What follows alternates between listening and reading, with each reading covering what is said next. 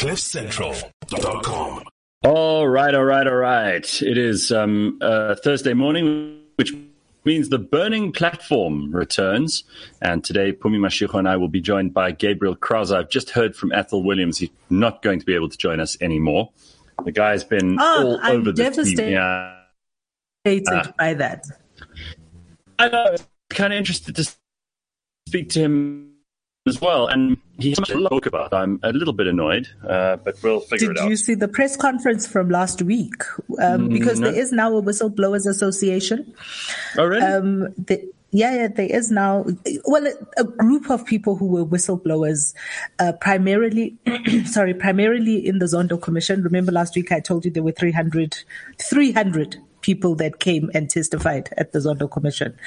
A lot of those people were whistleblowers, but obviously a lot more.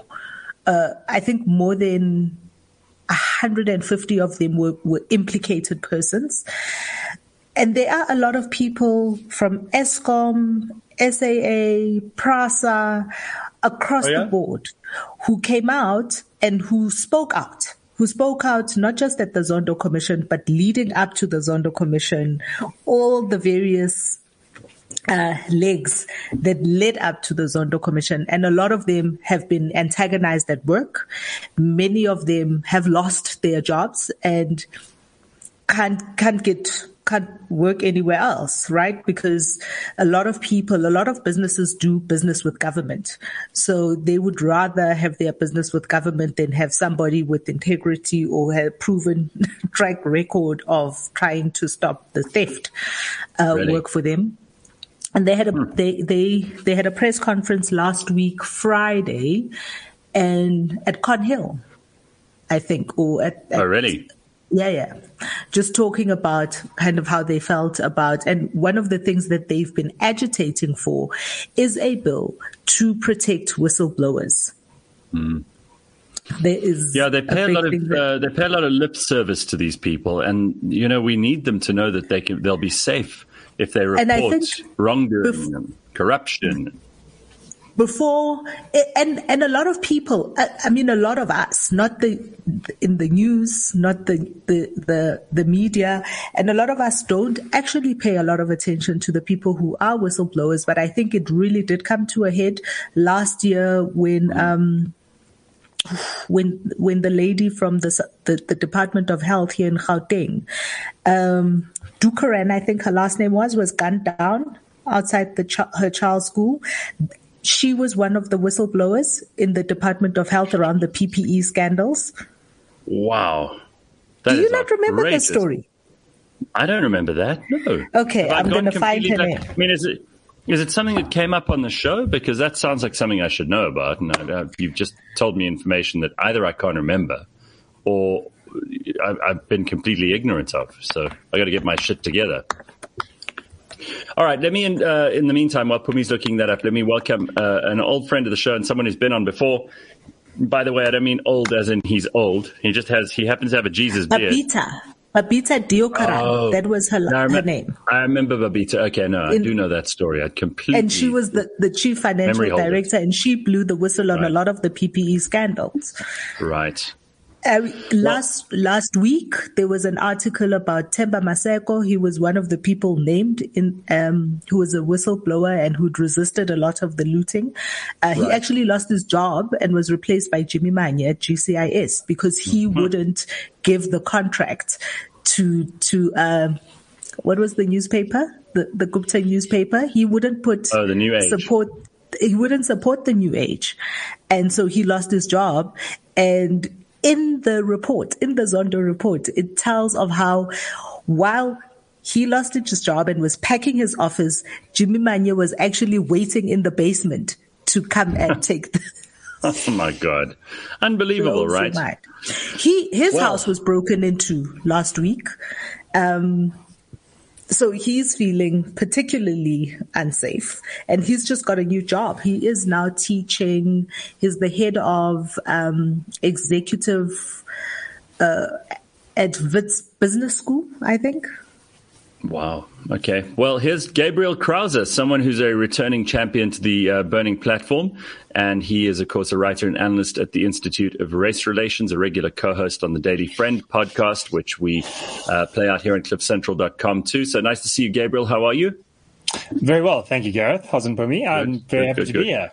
Hello, Gabriel. Well, we haven't seen you in the new year, so Happy New Year, even though it irritates some people to say it beyond like the 7th or the 2nd or whenever their rules are. So, Gabriel, I've been watching what you've been doing, and we'll get back to the state capture report in a moment because it's an area of some interest, and we were going to be joined this morning by Athol Williams. Unfortunately, he's had to drop out at the last minute. But, Gabriel, you've been writing some very interesting stuff, and I see that you are now petitioning to have the National Coronavirus Command Council shut down and mothballed, because what do we really need it for? You know, in the light of people in places like the UK with Boris Johnson saying they're going to get rid of all the lockdown and coronavirus rules, everybody's back to normal. There are obviously other countries that have opened up. South Africa has largely been opened up since kind of April 2020, if we're honest. You know, and certainly in some parts of the country, no one's paid any attention to any of these rules at all, especially in townships, especially in places where you don't have Karens living next door to you. Nobody's really been listening to any of these rules, but we're still walking around with masks. I flew down to Cape Town yesterday and someone said to me, you need to cover your nose and your mouth. So I had to pull it up. But what are these guys doing? And I mentioned to Pumi earlier, we haven't seen the star attraction of the NCCC. That's Nkosazana Dlamini-Zuma, a woman who we were all worried wielded this huge amount of influence and power at the beginning of lockdowns, at the beginning of all these rules being made. We haven't seen or heard from her in months. What's going on over there? Yeah, I don't know. I went to her office on Friday last week to deliver the petition, which had, just so we're clear, 3 basic demands: end the state of disaster, disband the Coronavirus Command Council, and fix the Disaster Management Act, which is the piece of law which basically has a terrible loophole that allows Parliament's power to be stolen by a branch of the executive without Parliament having any ability to take it back or any oversight or scrutiny, so long as we stay in a state of disaster. So those are the 3 things we want. And we went to her office, and I'll share a brief anecdote before getting into the heavy stuff, which was that we're delivering these petitions, and we'd just been to the union buildings to deliver the petitions to the presidency, which is something I've done before with other petitions, and these petitions work. I mean, I've done it 3 or 4 times, and pretty much every time we've gotten what we wanted. Public pressure does work. When citizens sign up, it works. Anyway, this time was very different because we couldn't get hold of the presidency's delegates to come and collect the signatures or the memorandum. Okay. And the explanation given by the police officer was that, it's Friday, it's close to lunchtime, and we've just had so much holiday that no one can really be expected to still be in the office. So I phoned and then arranged to meet someone on Saturday, and that turned out to be a nightmare. They didn't come anyway. So then we went from there to Nkosazana Dlamini-Zuma's office, and there it was much more professional. Dlamini-Zuma was not around, but 2 of her delegates came down to collect the stuff in the foyer. Okay. We had a nice discussion. It was very formal and very, very strict and very formal. And then just as they were leaving, I said, guys, happy weekend. And I said, happy weekend to you too. It's going to be a very nice weekend if Dlamini-Zuma just cancels the state of disaster and lets us be free again. And they went, yeah. And then they caught themselves and they said, no. And then they ran away. So there was a little human touch there. Which I was very fond of. But we do sometimes forget that the people in charge are not automatons. They actually, and I wrote an article in, I think it was probably May or June of 2020 when we were in our peak of frustration over all this stuff, saying, you don't hate the player, hate the game in this case. Nkosazana Dlamini-Zuma, many people got very personal with her about the cigarette bans and the alcohol bans and everything else. But we do have to remember that these are just people, and sometimes they're acting nefariously and dangerously, but sometimes they're also acting in the interests of what they think the society needs and what they believe their powers entitle them to do. I'm curious about the last of those 3 things that you mentioned in your petition. and we can get back to the others in a second, because in America, a similar thing happened. We have very clear lines of responsibility. There's the legislature, which does certain things. There's the executive, which does others. And there's the judiciary, which does others.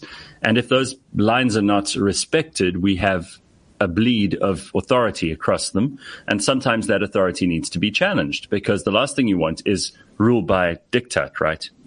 And of course, if it comes to an emergency or a disaster act, like the one that you're talking about, being abused by one of those branches ad infinitum, and they're not responsible to Parliament anymore to make or break or start or end it, then we have serious problems. And I think actually Joe Biden just faced this exact problem in America, where the OSHA mandate to have everyone vaccinated if you had a company with more than 100 employees was overturned by the Supreme Court in the United States. And they said, no, a government agency does not have, because it's not an elected body, does not have the right to impose such a mandate on the population and to ruin people's livelihoods or get in the way of their earning, which, of course, our government did too with some of their lockdown rules.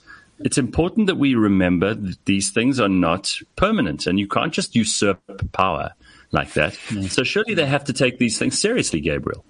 Yeah, absolutely. Just to say something about the American case.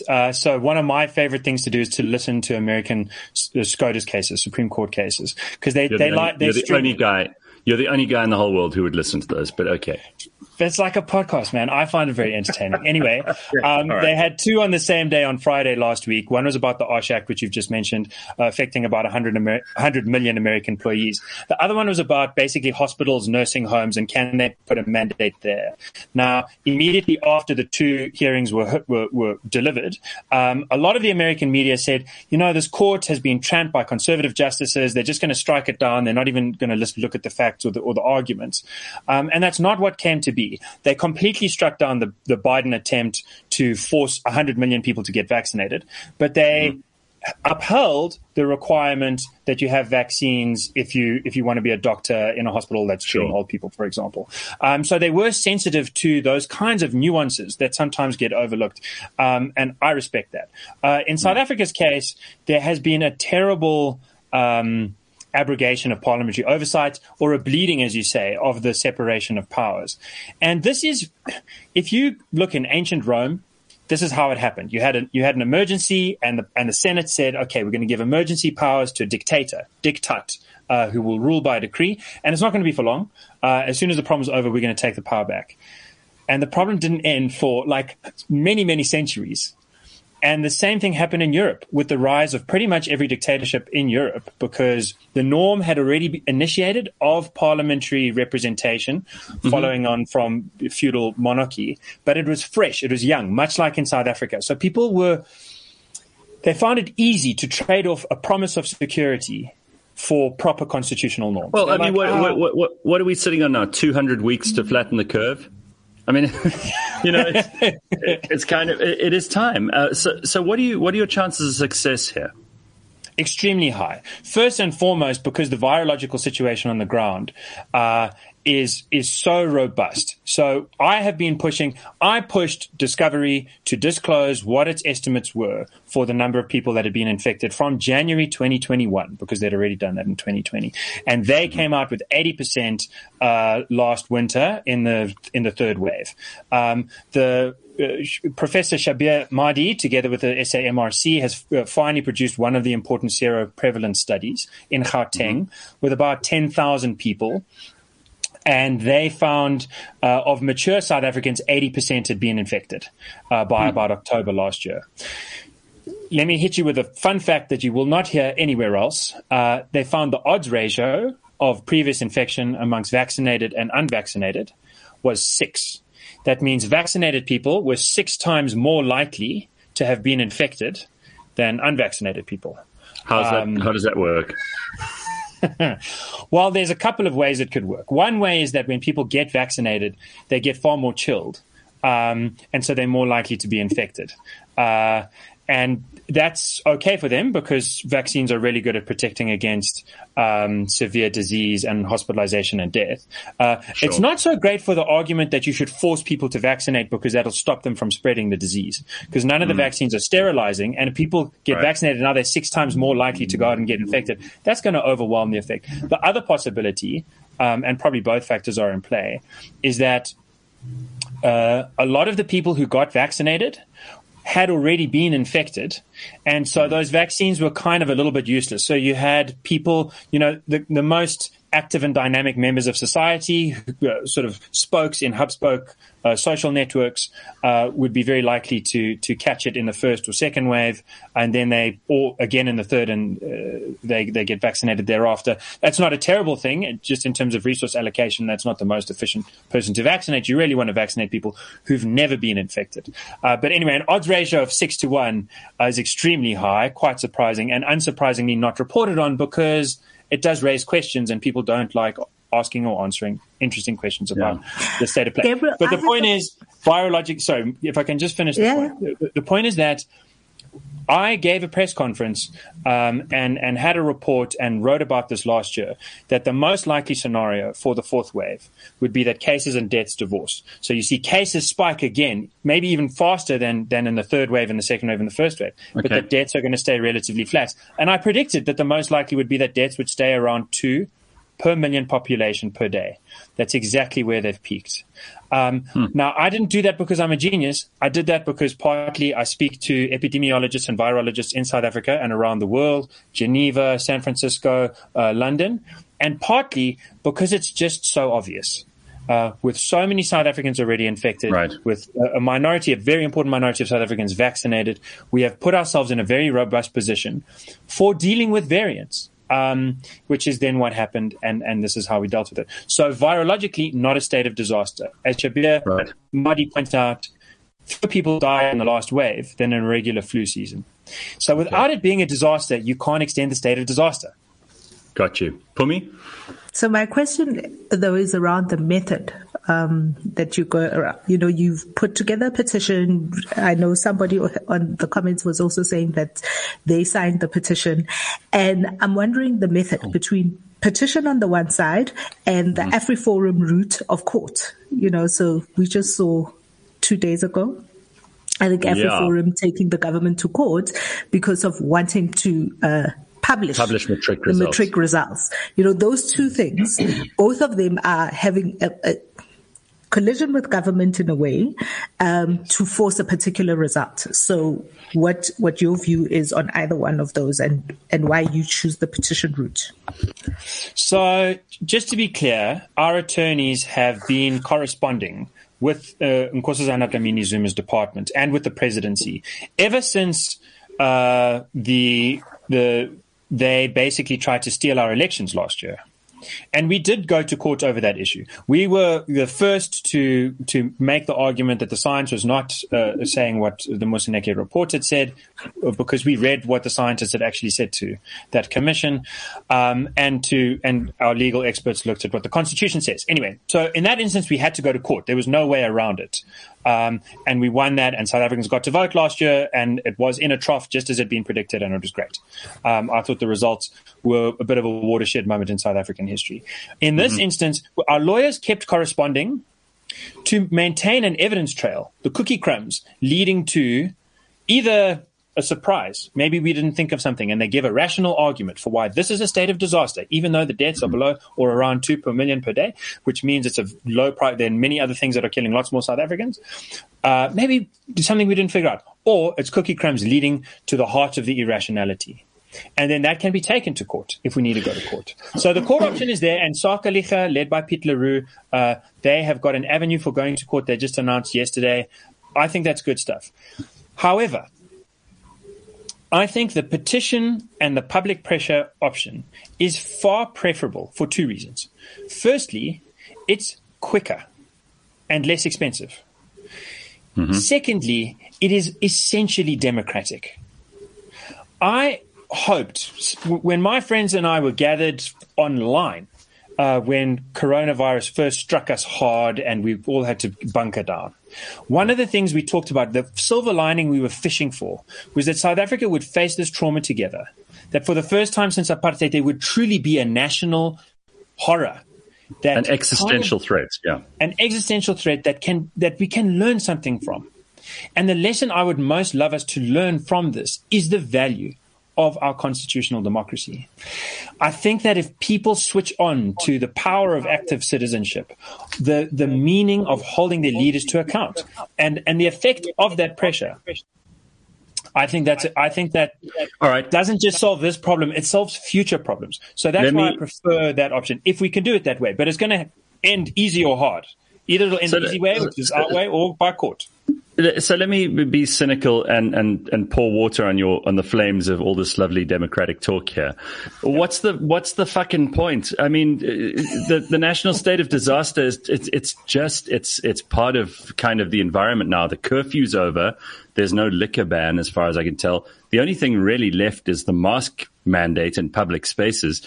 But what other things is the national, apart from academic things and things that would interest you who listen to Supreme Court, rulings. But what else is it doing in the life of an average South African that is deleterious to their freedom? At the moment, the dragon has retreated back into its lair. And you can just see a few plumes of smoke emanating from the mouth cave. Yeah, the cave of the mouth. The dragon is still there. We are still living in a village underneath a dragon that will spread its wings and pour flames upon our constitution as soon as it is convenient. And think about the kinds of issues that Nkosazana Dlamini-Zuma in particular, and that the ANC in general have tried to push during the reign of the Command Council. Dlamini-Zuma talked about this as being a moment for Cabral-esque class suicide. Ramaphosa said this is an opportunity to radically transform the distribution of wealth. Now, Ramaphosa also said, look how well the government has performed in terms of managing the pandemic.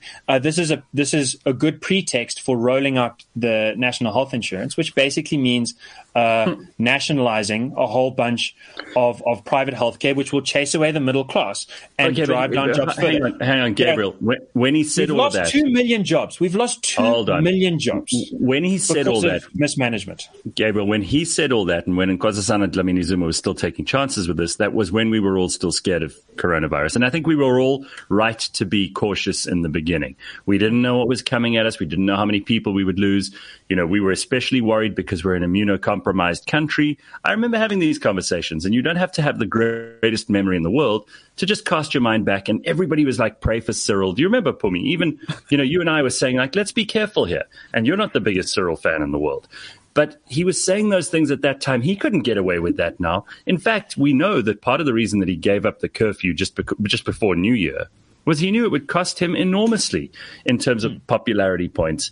And people in this country are now gat-vol, and you know what South Africans are like when they get gat-vol.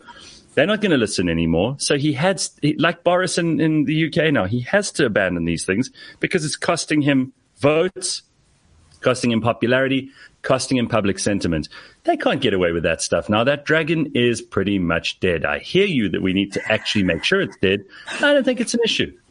For me, you're shaking your head.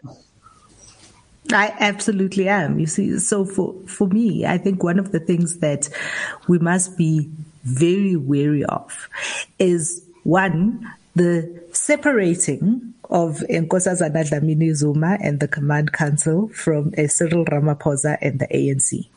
Mm-hmm. The truth of the matter is it's just faces of the same beast.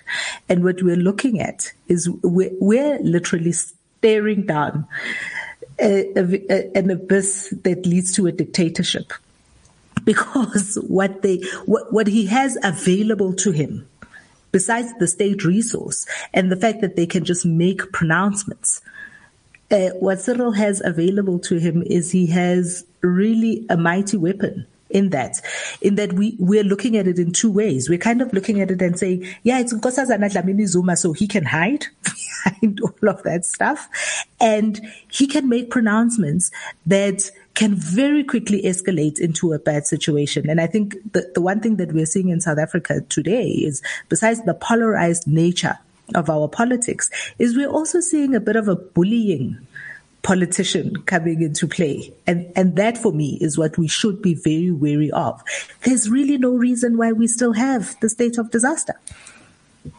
Yeah, if there's a moment of irrationality, if you allow government some irrational pretext, it will be taken advantage of. This is the nature of power. If you say to someone, okay, you've got all the power and you can rule by decree, because you're not doing it at the moment. So we don't mind that you've got the power because you're not using the power. You're a benign dictator. Right. That is a recipe. You are inviting abuse. Well, I'm listen, when Gabriel and Pumi are on the same side of an argument, I'm just going to shut up, because I think you two make a very valid point. Nonetheless, it is something that I think most South Africans would support, the petition that you handed in. Let's see what their response to it is. And let's see if we can wrap this thing up and get back to correcting some of the mistakes and fixing some of the damage, because some of it is going to be irreversible. Some of it's, we're not going to recreate businesses that have failed. We're not going to be able to re-engineer whole economies in places in this country where it's been hit hard.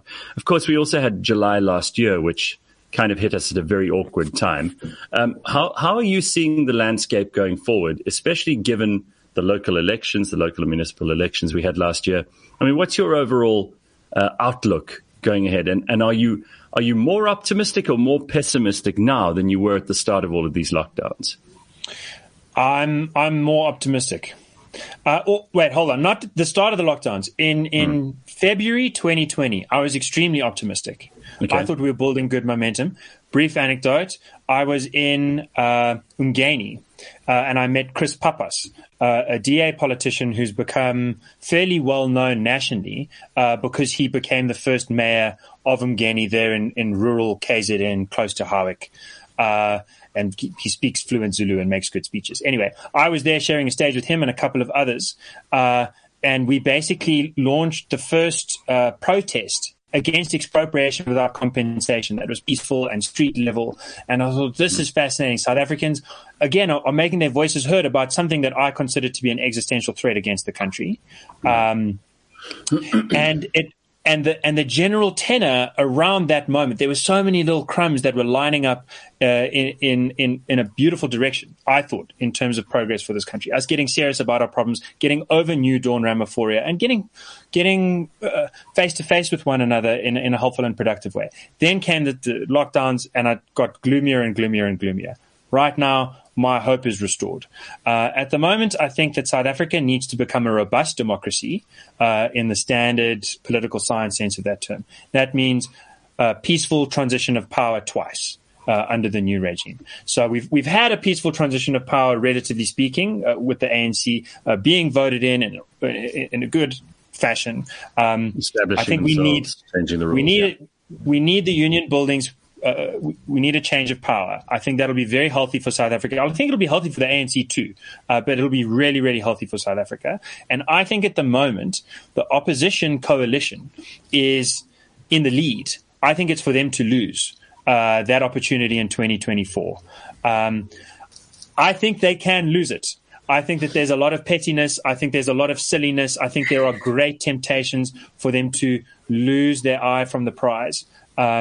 But at the moment, I think that South Africans are, as Action SA like to say, gatvol in their posters, are disgruntled. And I think that there's an interesting menu of coalition opposition parties that South Africans can choose from. And if they work together, I think that would put us in a good place. The gloomy scenario is this. A dragon, or whatever beast you want to think of, is kind of at its most dangerous right towards the end, when it's on its last legs. That's when it can get truly desperate and when it's backed into a corner. Yeah, I mean, we've discussed this, Pums, a couple of times. Yeah. Do you concur? I mean, are you feeling gloomy or are you feeling optimistic?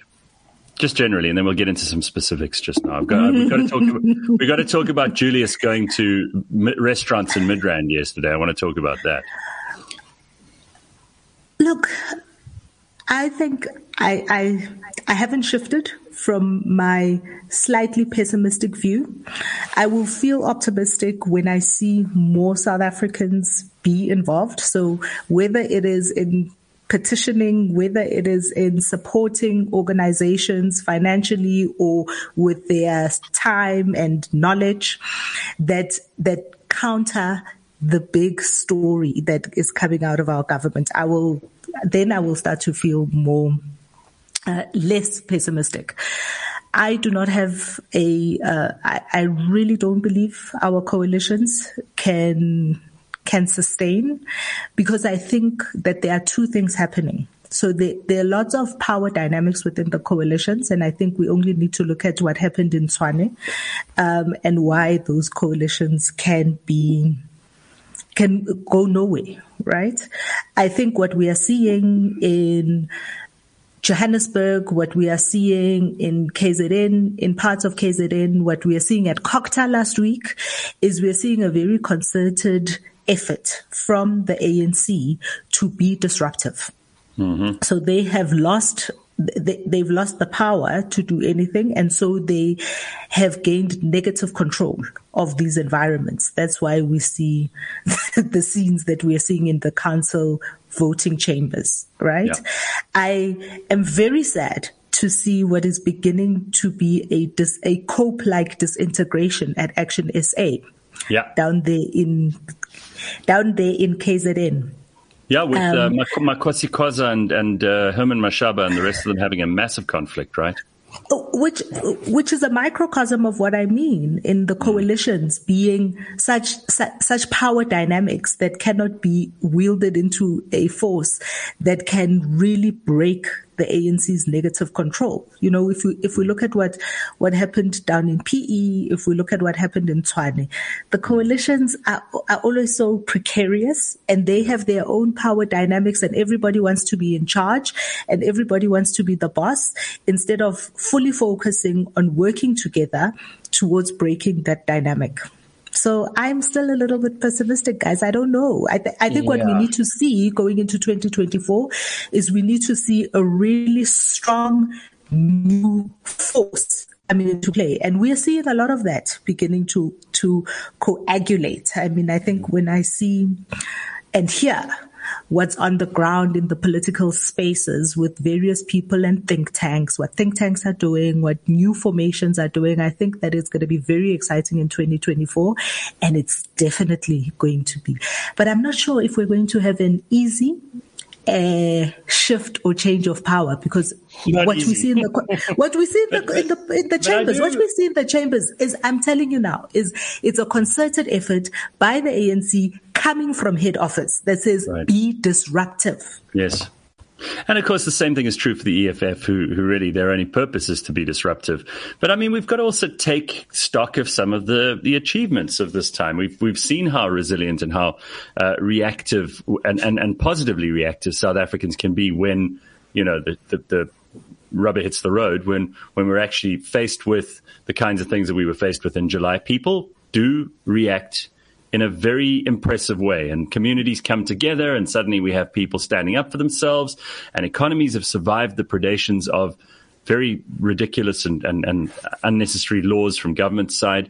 We've seen the township economy booming during lockdowns and in fact surviving in places that you'd never have expected it to. Of course, the formal economy's taken a much bigger knock. And we've also seen things, I mean, Gabriel, you know, our big concern for anyone who believes in the right of an individual to own property, you know, this expropriation without compensation, it's pretty much been a damp squib from the side of those who were proffering it. I know it's not over yet, but certainly there have been some victories there. So let's take some stock, right? Absolutely. I think that it's a metabolism. A body politic really is like an individual body, and you've got to learn to eat those wins to get energy out of them to then go and strive for the next one. At the moment, I feel like a lot of a lot of the people I work with have been on the back foot and trying to hold the line against things getting worse, like with expropriation without compensation, like with more irrational lockdown measures and so on. And I feel like we are solidifying. I feel like there is a coalescence around common sense in a lot of different pockets of South Africa. But the next step is to go forward, and we're not there yet. I mean, I think that's where I agree with the pessimists. I mean, we still need a stronger coalescence with the expropriation bill on its way, with the land courts bill on its way, which would basically make hearsay evidence into real evidence. The expropriation bill would allow EWC through the back door. Those are major problems. But can I tell you my favorite win? Yeah, go on. Okay, here's my favorite win, which no one has reported on. And Gareth, I am a bit of a nerd, but this is why it's useful to be a nerd.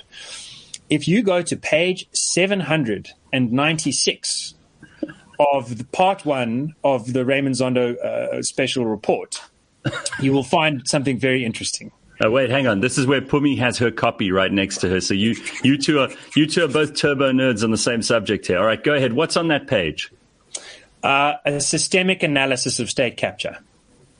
So Zondo says, look, there are problems. And Athol Williams would have told you very important problems in the private sector.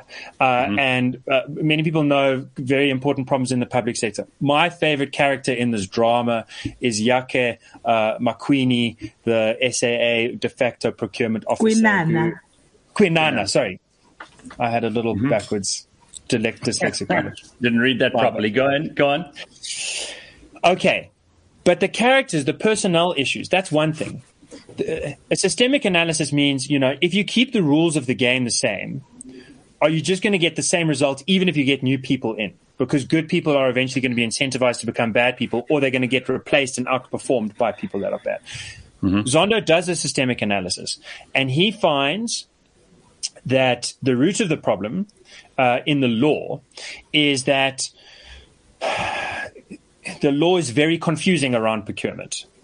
It's so confusing that he quotes someone as saying 50% of the times that the law is being broken, it's because it's so confusing. You're not even trying to do the wrong thing. You're trying to do the right thing, but you don't know what the right thing is.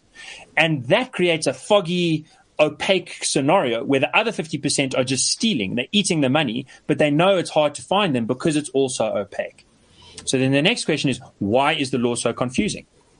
And he goes to section 217 of the Constitution, which is just about the last section of the Constitution. So we're right at the end of the Constitution, right at the end of the Zondo report. Section 217 says two things. Number one, you got to get the best value for money when you're spending the people's money. Right. Best bang for your buck. Number two, it says you can't let that get in the way of racial transformation or transformation in terms of gender or sexual preference and so on. So Zondo says, here's the problem. This will inevitably lead to some scenarios where you're asking yourself, what's more important? Should we be, in simple terms, going for the business that is offering the cheapest, best, most reliable goods the fastest? Or should we be going for a business that has, frankly, more people of color or black people or whatever the preferred group is? And Zondo says in those situations, the law should be able to help you out. But the law doesn't help you out because some of the laws say you must go for value for money and some of the laws say you must go for transformation. And this is a huge part of what creates that elbow room, which is then taken advantage of by people who want to go and do nefarious things. So he says, what's the solution to this? He says, this is an awkward situation. What are we going to do? He says, the solution is that if only one was considered primary, so that you have to meet that, and then the second is an afterthought in case there are two that are equal in terms of that first thing, then What do you do? And then he says, which one should it be? He says, the primary thing must be value for money. And it's not just his opinion, it's also the plain English language of the Constitution. So this is basically the short answer is he says the systemic problem here is the way that BEE works in this country. It should be that if two companies are offering exactly the same product at the same time at the same price, then the government can choose the black company. But if Whitey's offering it for R5 less, you're spending the people's money. So you've got to spend that in the best fashion because that's for all of us. and we are all citizens, and that's the way to go about it. And it's so a fascinating moment. Check out page 796. All right. and this is, where it would have been spectacular to be able to speak with Ethel, who was inside. Now, again, being a bit of a nerd, right? So a couple of years ago, just before the Zondo Commission started, that Bain strategy, that entire actual strategy document that is at the heart of, was circulating, and I got a copy of it, and I read the strategy.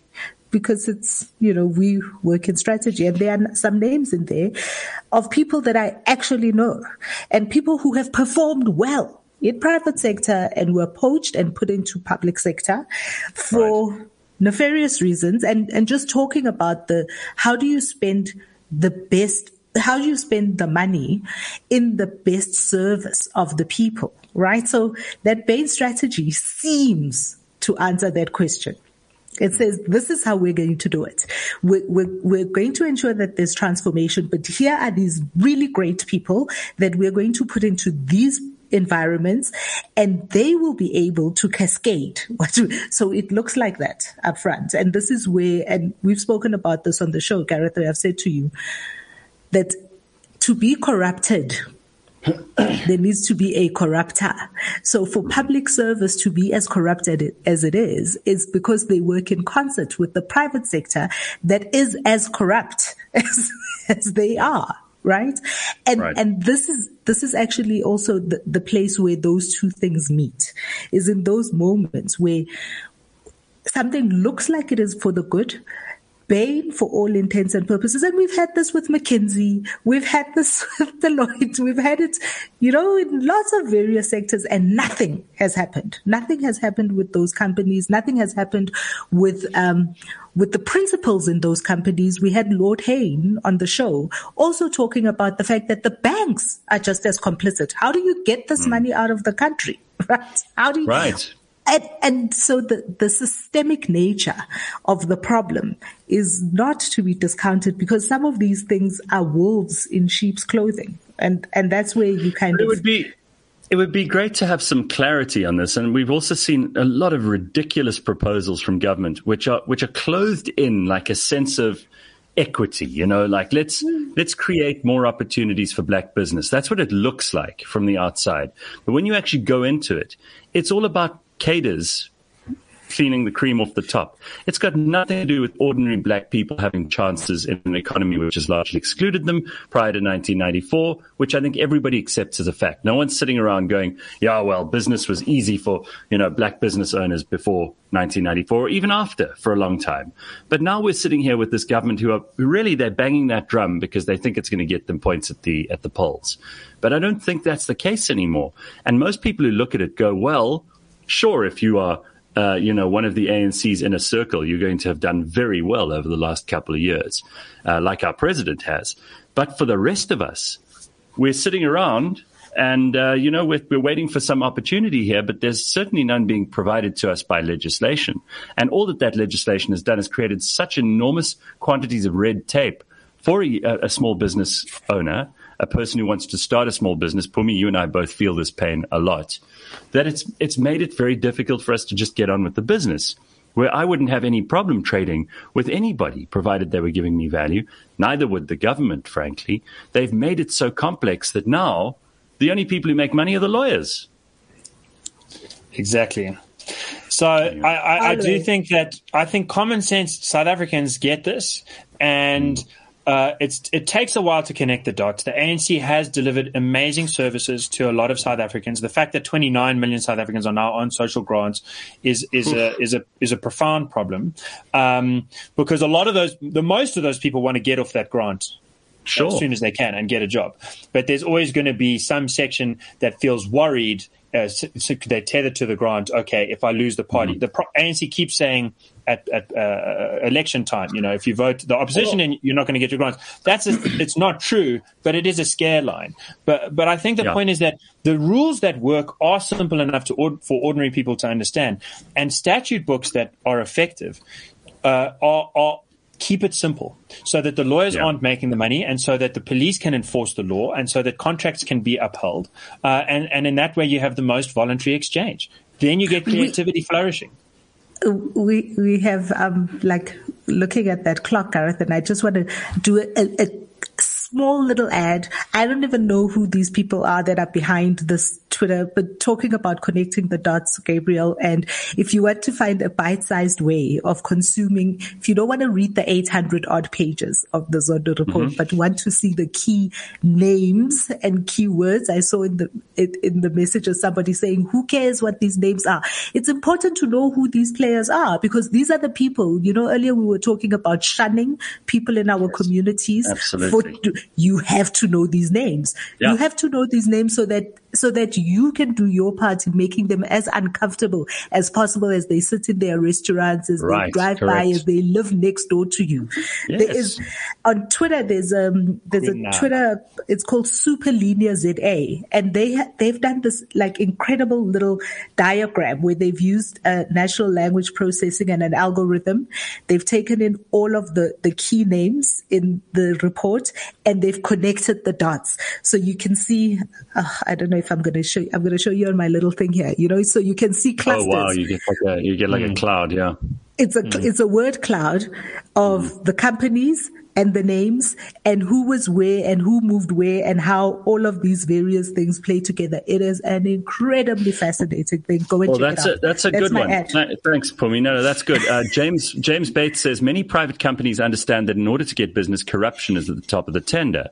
Like it or not, those are the rules of engagement. You see, I think this, to Gabriel's point earlier, is part of the problem, is that you're almost incentivized to do horrible things like fronting, to lie, to create bullshit shell companies, to put your tea lady on the list of directors without her even knowing she's on it.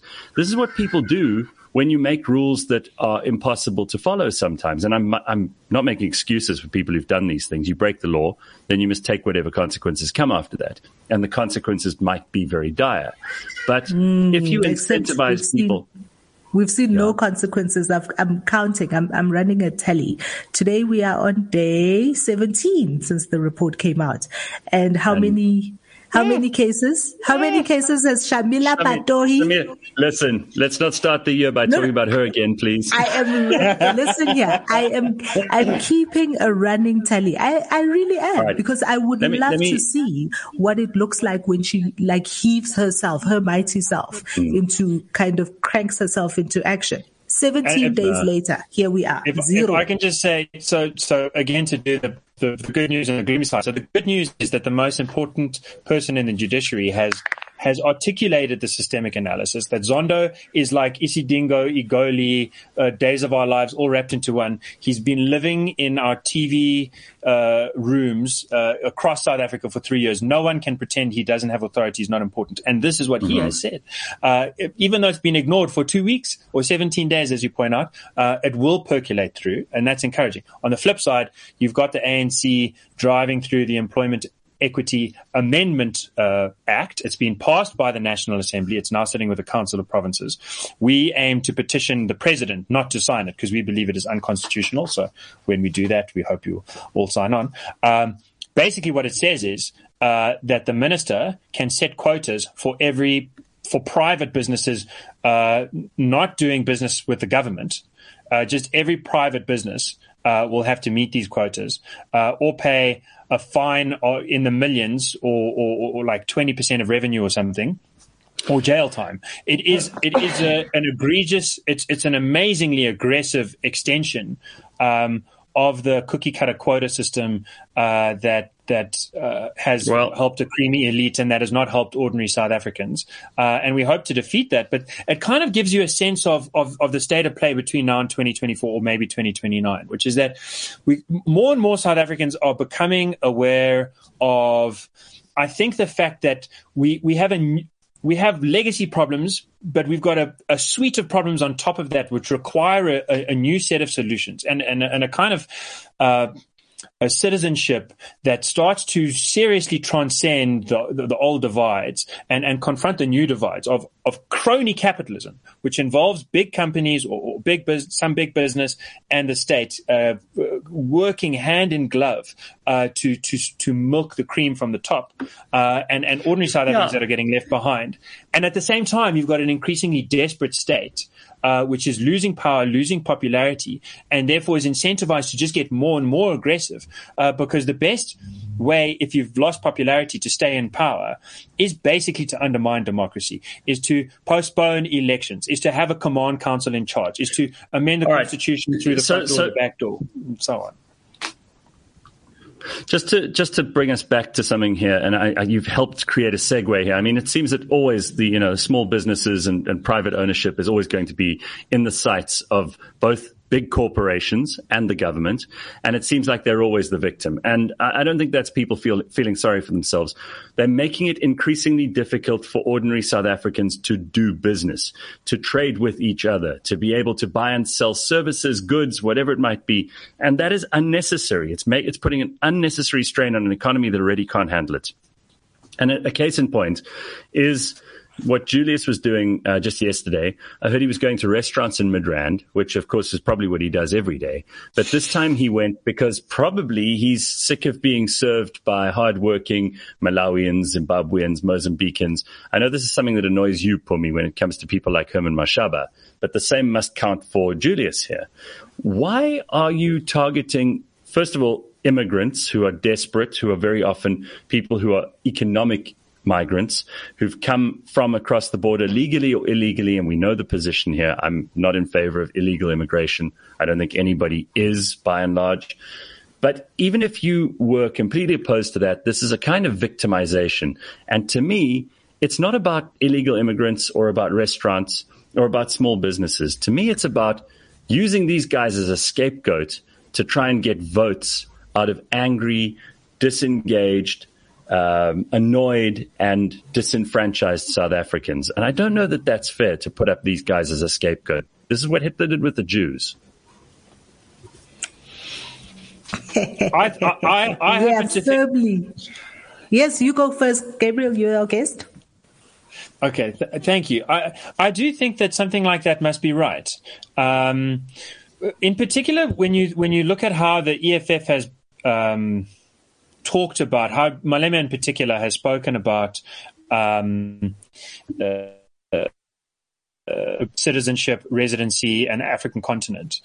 He said, I remember this quite clearly, he said last year that he will never criticize black people that happen to be foreigners, because the borders in Africa are a colonial construct that were designed for divide and conquer purposes, and he is for black solidarity, and so we must never alienate or chastise or discriminate against or criticize even black foreigners who come into South Africa. He said even more emphatically that if he ever does such a thing, then he should be removed by his own party. He should be taken out, because that would be an abandonment of the fundamental values of the EFF of race solidarity. Okay, now what's happened? The EFF has seen its polls. It's seen it's not doing so well. Its growth prospects have somewhat plateaued. It's seeing that Action SA has a sterner line. I think there's daylight between what Action SA has said in terms of policy and what the EFF is doing in terms of harassment, in my view, harassment.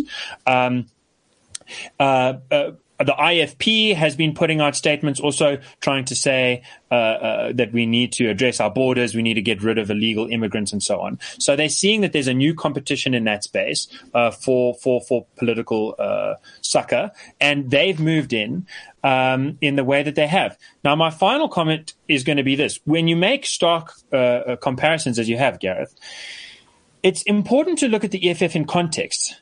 And their context is that Malema tweeted attack, and the result, as far as I can tell, is that pharmacies, places of medicine, were badly damaged. Some even set on fire.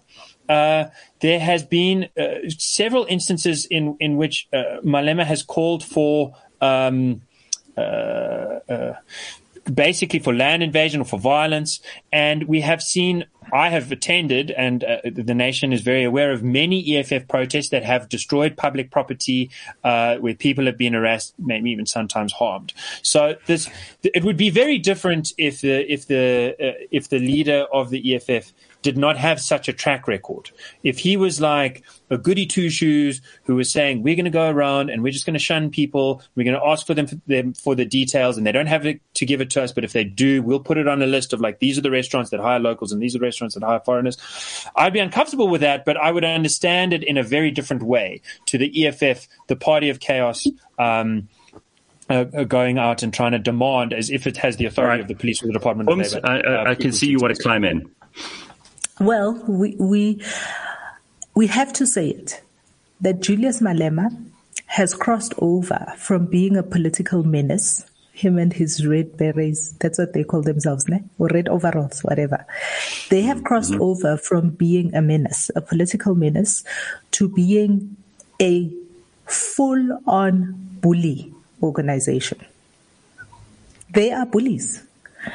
And what we see our government's failure to police a bad situation. So when Julius Malema and his cronies attacked Clicks stores across the country, there should have been a very severe response to that activity and that action.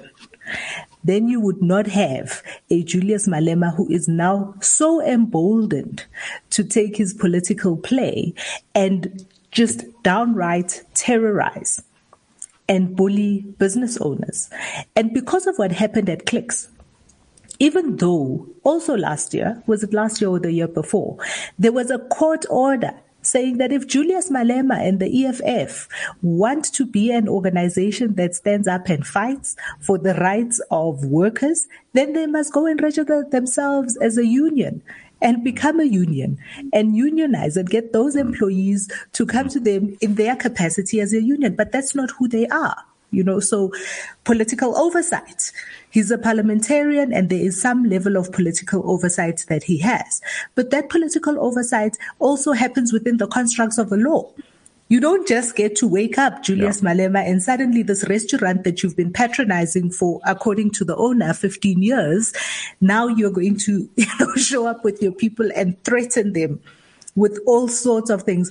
And I saw the video that they posted, the EFF posted on their Facebook and Twitter sites, where even just the body language and the words coming out of Julius Malema's mouth is, if you take this arrogant stance, then you are going to cause trouble for yourself. We are not yet fighting. And I was just like, that is bullshit. And we actually have to stand up to bullies. We all know what happens in the schoolyard with bullies, and they have to be stood up to by South Africans. Well, I couldn't agree with either of you more, and I'm really pleased to say that I haven't seen you two agreeing like this before. I hope that next time we get you on, you'll disagree some more. People like that a bit more than hearing you just agree with each other and nod each other's heads. Anyway, listen, Pumi, thank you very much. Gabriel, always good to see both of you. And we will catch up next week in the Burning Platform for yet another discussion of all the things. There was a whole list of stuff I still wanted to go through with you, Gabriel, and with you, Pumi. But luckily for us, Athol dropped out today, so we'll try and get him again for a future episode. But if he was here, I don't think we would have had as much of an interesting conversation between you two as we did. So thank you both very much. That is the Burning Platform for this morning. CliffCentral.com. We will see you tomorrow at 6 a.m. Cheers. Bye-bye. CliffCentral.com